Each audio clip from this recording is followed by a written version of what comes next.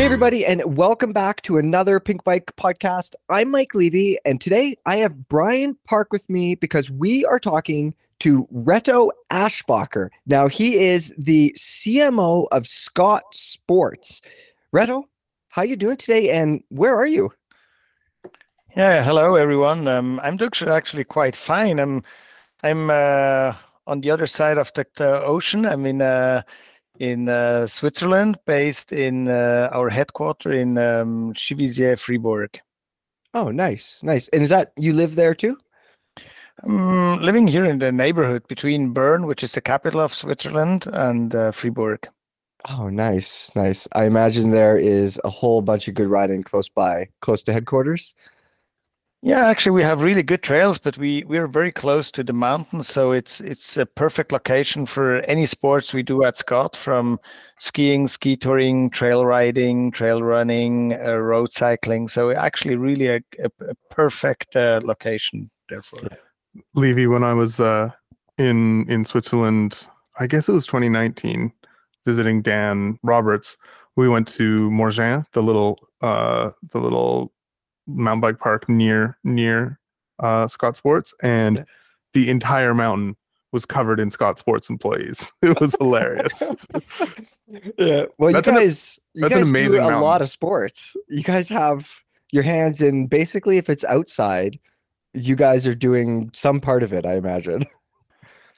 Yeah, it was really organically growing. Scott has actually a history, and that's where Scott was founded. And first ski pole Mhm. back in 1958 in Sun Valley, Idaho. Oh, wow. And then it started to grow into goggles, motorsport goggles, motorsport boots. Then it went further into bike accessories. The triathlon handlebar, Yeah. which Greg LeMond was winning the Tour de France, and then cycling, and this was kind of all organically growing, and then more and more head to toe.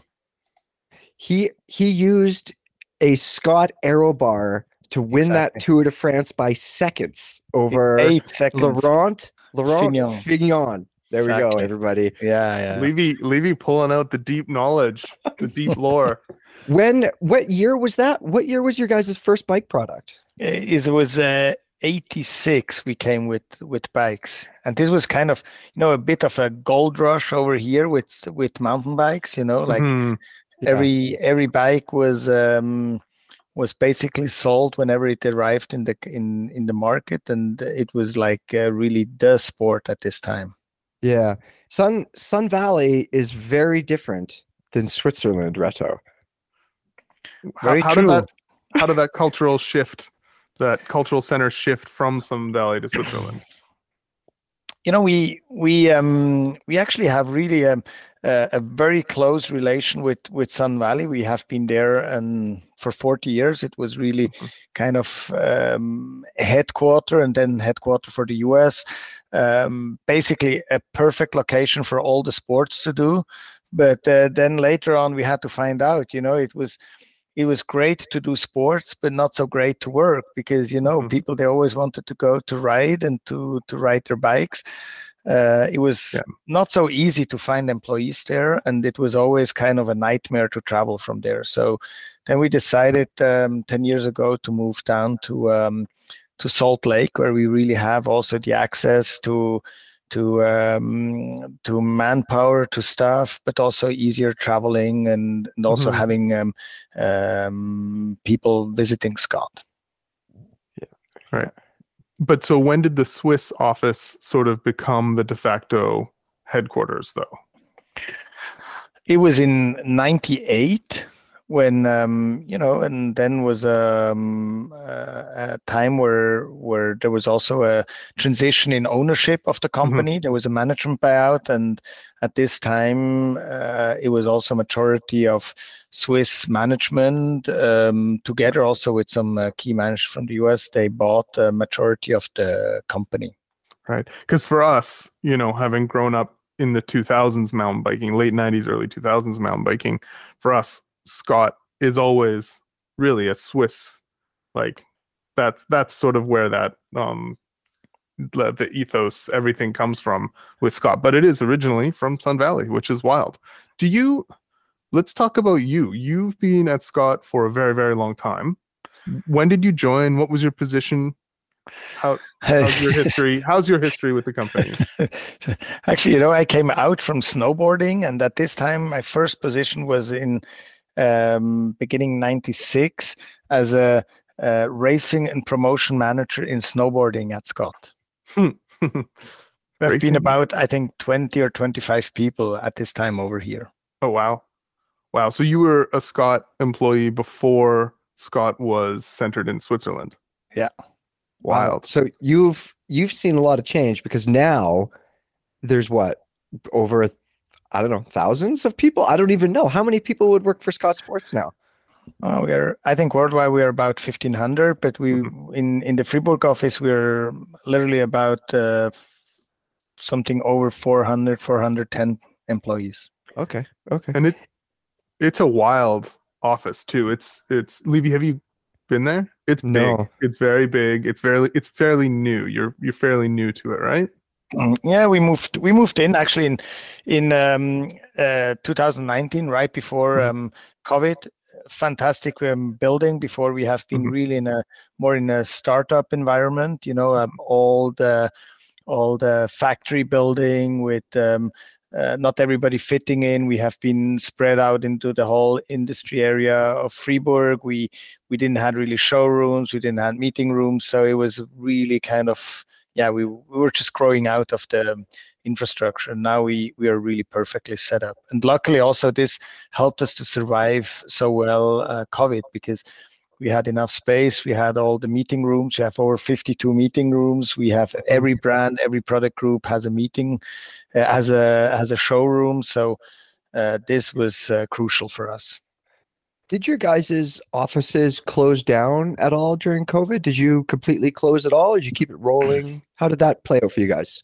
I mentioned it to Brian before. For us, that I would say the last 3 years were really like on a roller coaster, from complete to come to a complete stop, then again open everything, and then we had like kind of the high demand, and we were luckily in Switzerland. We had quite a liberal law during COVID, so we could always run the office. We reduced the stuff here, so people were working more from home, but we always had people here in the office, and we always could keep running the operation.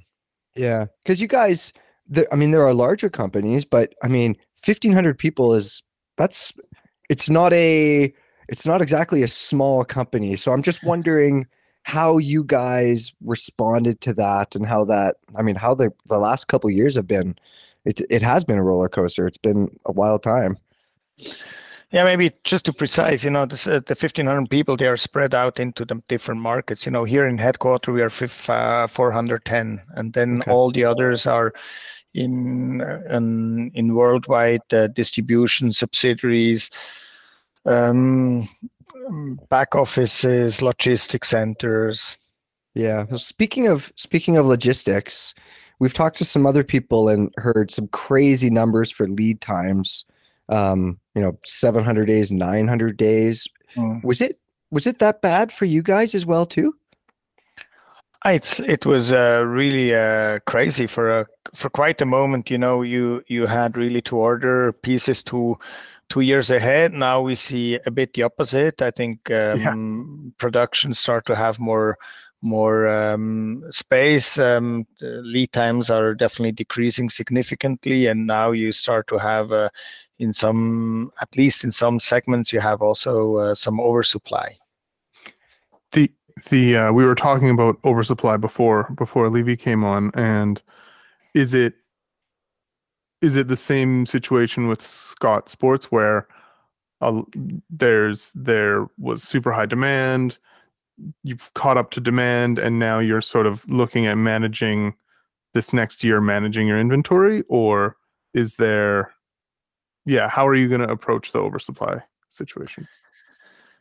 I think, it goes a little bit beyond just oversupply. I think the whole the whole supply chain, the whole way of dealers, retailers ordered products, and also probably, this very classic way of, when you present your bikes, when you sell your bikes, when you supply your bikes, definitely get disrupted by COVID, by certain political issues in Eastern Europe, by the war, and this all really affected also, the whole situation, how you can plan your sales, and this is definitely something, where everybody came now to, or probably most industry came now to a quite a new situation with understanding, that there is a significant oversupply in certain product categories, but as well also,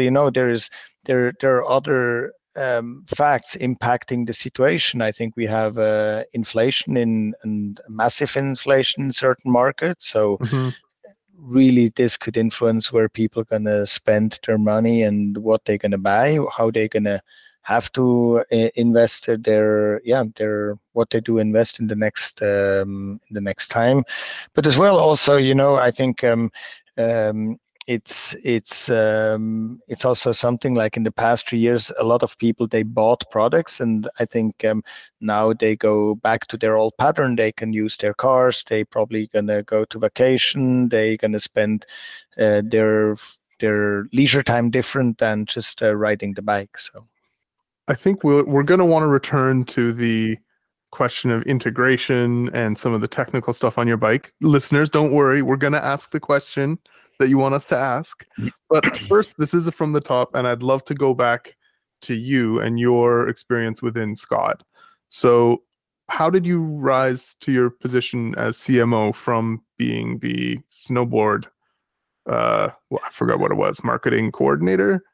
Racing and promotion. I think the word marketing did not even exist then, because I know I think was it in 97, I had to go then to the US and convince that we need to have a website. I started before we had a website, before we had an email address. Sorry guys, I know you cannot even think that this is simpler times. Yeah, Levy longs for those times. Oh, I dream of that.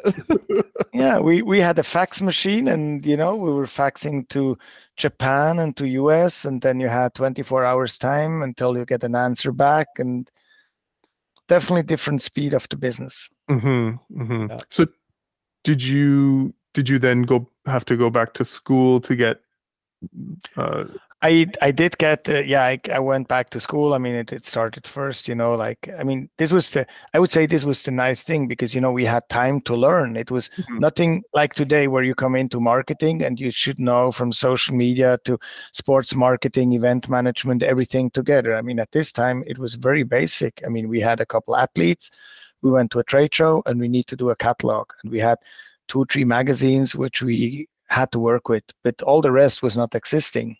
So we had really time to learn how to really, improve all the different new marketing platforms and channels. There we learned how to build a website, but the first website was basically animated PDF.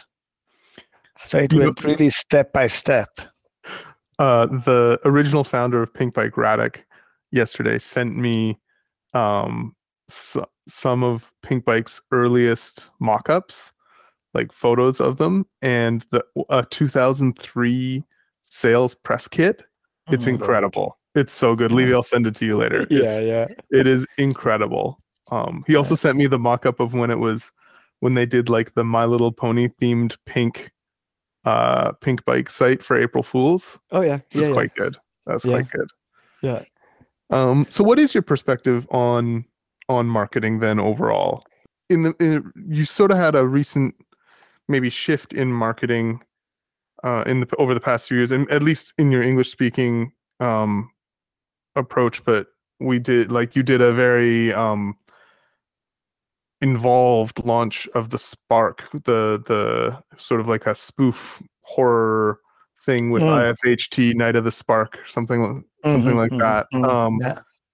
And that seemed very inspired by other major brands doing these sort of big releases. What's your approach to marketing on those things? I think the Spark for us was really a strategic, crucial product. There we really went full into it. We had in Europe a physical launch where we had the Spark experience tour. We went through with two big full-size trucks throughout Europe. We had over 3,000 retailers testing throughout the whole summer the product. We had quite a creative movie, with the Night of Spark. I think this was definitely also driven by Julian, our bike marketing manager. He is really he likes to have this kind of movies and stories, and so it was also for us new to tell a story like this in a movie. And I think that's definitely something where we feel there was in the past definitely also a difference between kind of European marketing and US marketing. I think we were always very focusing on the technology, the R&D, the development, the design, really the hard facts. But we definitely had a bit of lack when it comes to storytelling. What's the emotional part? What's the story? What's all about this product? And I think there we definitely have a more emphasis on this one, and we know that there's definitely something beyond the pure technical facts on the product. I think it's very different that, like, Scott has always marched to its own drummer, and sometimes that's been frustrating for reviewers or for some North American audiences, but I also think it's very cool that we don't have all just totally the same bikes. Not all bikes just look the same or act the same. And I mean, in 2018 or 19, you essentially bought a bike brand for it to like own its aesthetic, which has then become Scott's entire aesthetic across its whole line. What drove that? That was incredible. Like that's not something we'd see, I don't think, any other bike brand do. We strongly believe, and this was in all our history, product first. So we put always a lot into development, innovation processes, and really try to be different. We really wanted to go beyond just producing a standard product, and I think this is in our DNA. This is our roots, and also we really believe that. At this time, it was in 2017-18 that we saw, the next step on bikes going to be really the integration. I think what going to be the next level on bikes? You always see like it's become lighter. You became you had then the whole trend of brake system, suspension system. Then you had the whole wheel topics. Then the whole e-bike came up. So there were always like, what's the next trend on bikes and what's going to really change the look and the riding style on the bike. And then for us, it was clear we see really the integration as the next level. To have a clean, fully integrated bike. And therefore, it was a perfect solution to have this integrated dampening system, suspension system in our bikes. You guys, you don't just dip your toes in the water with this stuff either. Like, I think it would be easier for you. Let me put it this way. It would be easier if you guys made bikes that, how would I put this? Like, people say they want? Yeah, that's the thing. Like, you guys make polarizing bikes. That's how I would put it. And I think that's not a easy way to go about it. Like, in some ways, if you read those comment sections, it very much seems like the vocal minority or the vocal majority, it sounds like, they don't want a lot of that integration. But I think that people, like, you guys are doing some pretty crazy advanced bikes. So basically my question is, when you see those people, you see those comments, people not looking for so much integration, how do you move forward with that, basically?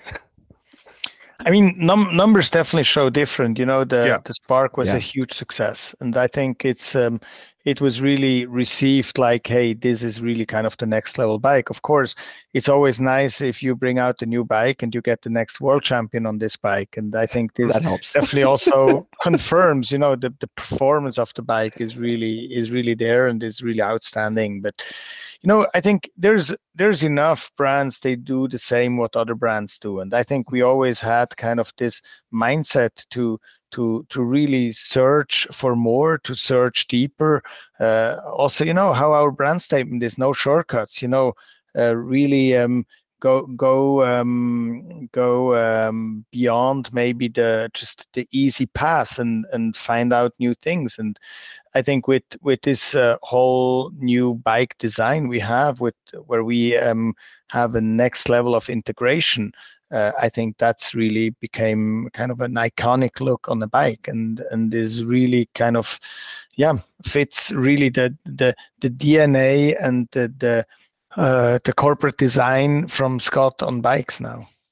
As a former marketing Joey over here, how do you parse the various feedback you get? When you read that all integrated cable routing, headset cable routing, it's just the marketing department's fault, etc.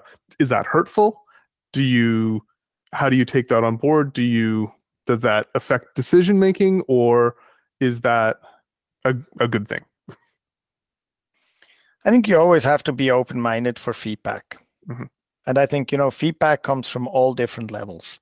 I think it's, of course, consumers at the end of the day, they really decide, what they like and what they feel is what they're looking for. I mean, we get also a lot of really, really good feedback. And I mean, they like to see that, for example, your suspension doesn't get any more dirty. It's really clean. It's covered.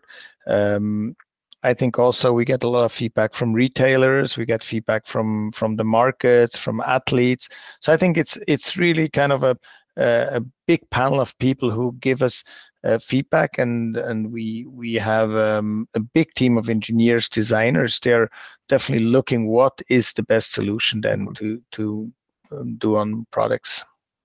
I mean, I think if people only listened to the Pink Bike comments, all bike brands would just shut down. It just like no bikes would exist anymore. They'd just be like, we give up, Yeah. So it's not good to just listen to any of the echo chambers, whether it's dealers or Pink Bike commenters or even journalists.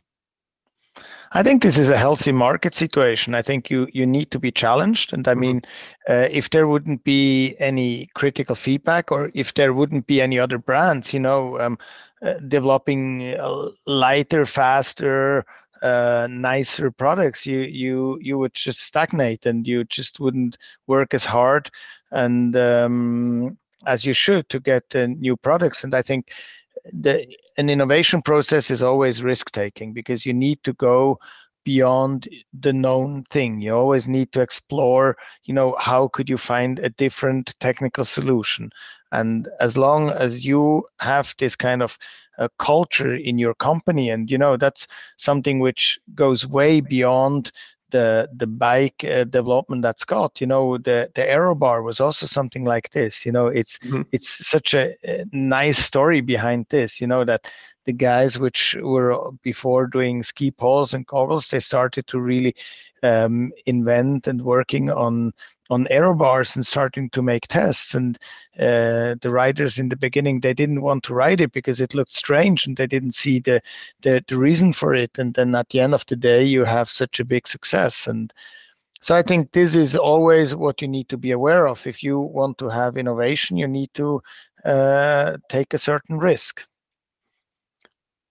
Speaking of risks, has there ever been, what's been the biggest challenge that Scott has faced? Was there ever a moment where you thought the whole thing had fallen apart, or a project failed, a bike broke on the World Cup, and you thought, oh my God, this is the end?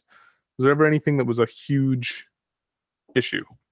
I would say that probably the when they had the first shutdowns in Europe for COVID, where you didn't had any, we did not had any references or experience how to deal with a situation like this, where it was like basically within hours, you had to shut down everything, shops and everything. So like you had within the next days many dealers canceling their orders. You felt like, okay, now you you will not do the sport anymore. People will sit inside and we're going to wait. It was just such a frustrating time. And I mean, soon we all learned different. I mean, it was basically cycling was the winner out of COVID because it was one of the sports everybody could do. But this was kind of a moment where you feel like, oh no, now everything you were working on and what you were building on in the past 2 decades is falling apart. And because it was not just a problem which we were used to and we had experience to deal with, it was just something so totally unexpected. So yeah, I don't think you're alone in that one. I think that a lot of people had to roll with the punches on that for sure. Yeah. But it's safe to say you had dramatic growth during COVID, as did many bike brands. How do you think you tracked compared to your main competitors over the past 3 or 4 years? That's a very difficult one. I think I saw some statistics where we tracked very well. And I think also our numbers, they show a really, really positive evolution of the brand. But I think it was also an opportunity for many other brands and probably also smaller brands, which could really benefit from the whole market situation. So historically, at Scott, we were always performing better when market situation was tough and where brand was important. And but of course, COVID was definitely in regards of sales numbers, it was beyond expectations. Yeah. Speaking of numbers, I have a question for you, and I'm not expecting to hear like exact numbers, of course, but if we're talking mountain biking, could you give us a rough estimate of e-bikes versus mountain bikes? Like, is it like 50% of your mountain bike sales are e-bikes now, or 30%, or? It's more around 30%. Okay. In terms of units or dollars? Yeah, units. Dollars is more. Yeah. But also this one you need to see more geographical. I think there are certain markets they're much higher than 50% in e-bikes. Yeah. Especially where you have mountains, Europe, also where you have the buying power, where people really can buy 5, 6, 7,000 Swiss francs Euro bikes. And then, of course, you have also markets where you don't have really a need of e-bikes. So that's the balance. Yeah. Earlier, I was asking you sort of tough questions about integration and proprietary things. But now that we're talking about e-bikes, to me, that is like the perfect sort of spot for what you guys do. You guys like could put everything together and make it look super clean. So I have a future question for you. E-bike 5 years from now, what the heck does that thing look like from Scott? Probably like it's from 100 years from now, from the future. It's a really good question because, every time when I see the new bike, I feel, what can you do better? And then you look 3, 4 years backwards and you feel like, oh, this bike's look really old. Yeah. So, and I think, that's something, in our industry, which is really unique. I think there's not many products which have every 2 years and this consistently over the past 2 decades, some innovation, some new designs, some new trends, some new wheel sizes, and I think this was really driving the market a lot. So I definitely expect that in e-bike, they definitely have to become lighter. I think that's something, where I believe people are definitely tired of to have too heavy bikes. I think there are definitely new categories coming to the market, like our new Lumen, Scott Lumen bike with 50.5 kilos, which is amazing to ride because it doesn't ride like an e-bike. It just makes you feel good. I think it's riding like you have just a good day, but you get this nice seamless support. So I think there are going to be more bikes for bikers, which are used to ride normal bikes, but they need a little bit of support because they get into an age where they where they don't want to suffer as much anymore, but they really want to get still the feeling like a real bike. They still want to feel like a real bike to ride. And that Scott Lumen was using. That's using TQ. Is that a Yes, TQ bike? correct. Yeah. Cool. Do you think that your integration could grow to the point where you do your own motor? Was that ever considered? It's considered, but I would say no, because we strongly believe today with this whole motors, you need also someone who can provide a global service, who can also do all these investments you need to do for a long-term evolution and innovation process. And I think we did once our experience was it in the 90s, where we had our Unishock fork, where we believed, hey, we invest into a fork and we might sell it to other players in the market. But our experience was quite clear. I mean, no one wants to buy a shock fork for their bike. So I think there you need to have the Shimanos, the SRAMs, the Boschs, the TQs on this market, and which can really serve broader audience. I had totally forgotten about that fork. That's a great blast from the past. Yeah. What's your personal bike? What do you ride most? Right now, I'm just riding the new Scott Genius trail bike, but for the moment also the gravel bike, because that's my bike for my commute. Very nice. Very nice. All right, so before we let you go, I'm gonna try to do part of my job here and try to get some product information from you. A couple years from now, without giving away too many secrets of what's coming up, what might we expect from Scott? I know that there's if we go by the 2 or 3 year model cycle, some bikes are coming up. We just saw the new Genius ST, but I'm sure there's new things coming soon besides that. I think what you always can expect from Scott is, lightweight, performance, innovation, design. Oh, you had this answer chambered. Reto, what a pro.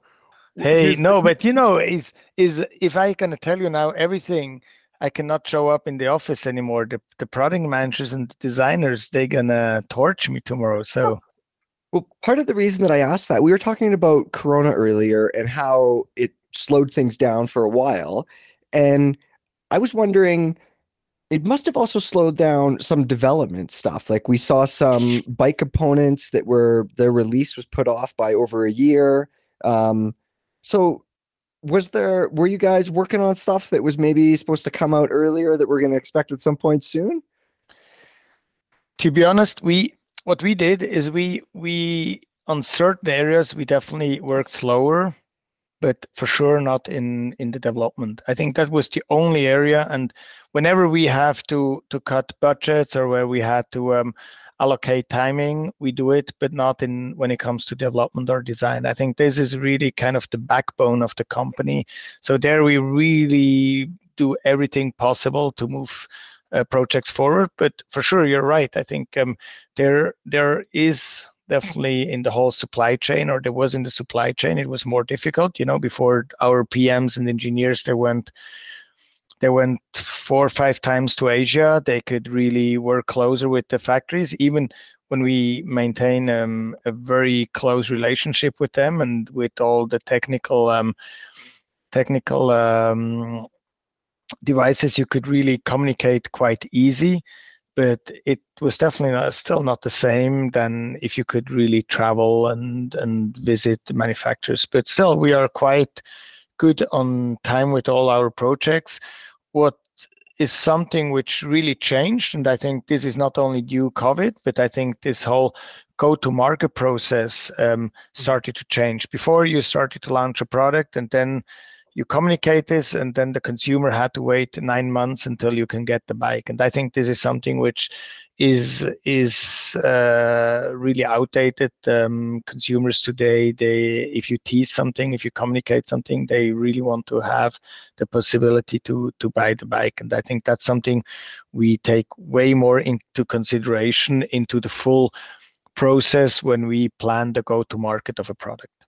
That's good. Yeah, it's especially if your forecasting is good. Because so much of telling people beforehand was shops and distributors trying to mitigate risk for a product. But if you know what the product is going to do and you have a good track record, it is so much more impactful to launch a bike and then give the people what they want. I think also, for consumers, the buying behavior changed. I think there's much more this instant purchasing. I like this product, I want to have it. And, Totally. And I think also, there is not so much a big difference anymore between B2B communication and B2C communication. I think this goes really seamless. Mm-hmm. All right. So I think the big question on all those future products that you aren't telling us about that everybody wants to know is, it's going to make such a huge difference in the whole world. Where do the cables go into the frame?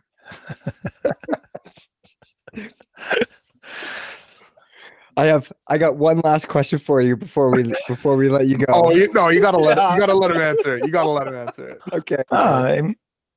I think people really appreciate, if your cables cannot be hit by rocks or can be somewhere hooked into something, and at the end of the day, it really looks like also a nicely integrated frame. And I think, on all the beautiful products and all the beautiful bikes you see today, that there's everything really well integrated and designed. And I think that's something which we're also going to see in the future. I will say that well done internal routing through headset or fully hidden cables, like Danger Homed Out bikes, do look very, very nice. I'll give it that. I'm jury's out on if it's worth it for the home mechanic, but I do agree that aesthetically it's gorgeous. Yeah, he knows how to do nice bikes for sure. Yeah. That's what got to be one of the best marketing partnerships that you guys have ever done. I'm happy that you like it, and I mean, he's a fantastic guy, and we are always, for us, it's also always a surprise. What is he going to build next? How does it look like? But at the end of the day, you need to have really a fragmented marketing program. You have to touch different audiences and the different segments of people, target groups. They like different things, and for sure, this whole Danger Home program is great for this high-end designed bikes and perfect fit with Scott. Totally agree. Reto, do you have a big party planned for? I don't want to jinx it or anything. I'm going to knock on some wood here, but I think we all know Nino's going to win that 38th World Cup this coming year, don't we? You mean this 34th? 34th. 34th. Okay. 34th. Yeah, I'm sure he still has some wins in his legs. I think what he showed off in Leger last year was, I mean, goosebumps for 2 hours. I mean, it was just amazing what he did, and he was riding so smart, and he was so dedicated to this race. I mean, it was so well deserved, and to be honest, I wouldn't be surprised if he gonna do this 34th win this year again. Yes. All right. So to wrap things up, let's jump back to you a little bit. What's your sort of away from the office, away from the bike world? What's your, where do you draw inspiration? Are you a book guy, podcast guy? I'm a mountain guy. Okay. I spend a lot of time in the mountains. Yeah, in ski touring, climbing, nature, outdoor. This last summer I was paddling the Yukon River. Oh yeah, So up Oh, in wow. Skina. You went to Skina, and and then afterwards I went to Skina visiting my friend Martin in Skina Heliski before I was paddling with my family on the Yukon and Teslin River, really out in the nature. And this, I think this gives me really the time, to be really disconnected with all mobile phones, emails, and yeah, that's what gives me really a lot of inspiration and power for then other times back in the office. that's Levy too. needs to unplug from the internet. Yeah. What about the business world? Are there any other companies that you look at and want to model the marketing department of Scott against? Never. No? Never. I think I've been at Scott in the 90s, where we went to magazine reviews and like research presentations where Scott was not even showing up. So we were, of course, frustrated, and everybody came and said, you should be like these guys or those, and we always felt like you cannot copy, you cannot run behind other brands, because you're always a follower, and you never really define your own brand. And I think this is all about, you need to have the guts to make your own decision, to really also find your own way, how you want to position your brand, how you want to communicate your brand, your own story. And I think this was never something we wanted to go too deep into this one, to just analyze all the different brands. I think that's such good advice for a lot of, that next generation of mountain bike entrepreneurs. And, Scott has definitely always gone its own way and been true to itself there. Yeah, and I think it's not because there are not brands out there we like what they do. I mean, there are fantastic brands out there, regardless, in all different areas in sport. And sometimes I feel like, wow, that's really a nice job what they did. But I think that's also something, I give credit, and I think this is well deserved. But we find, whenever possible, our own way, our own story. And I think this is also what gives then the authenticity and the respect in the industry. Nice. Well, thank you so much for taking the time today. We totally appreciate it. It's been very cool to see Scott's evolution over the past few years. Yeah, thanks so much. Thank you, Brian. Thank you, Michael. Fantastic talking to you. And you do really such a nice platform. So it's always great to work with you guys. Thank you. Thanks so much, Reto. And everybody that's listening, put those comments down below underneath this podcast, and we will see you guys next week.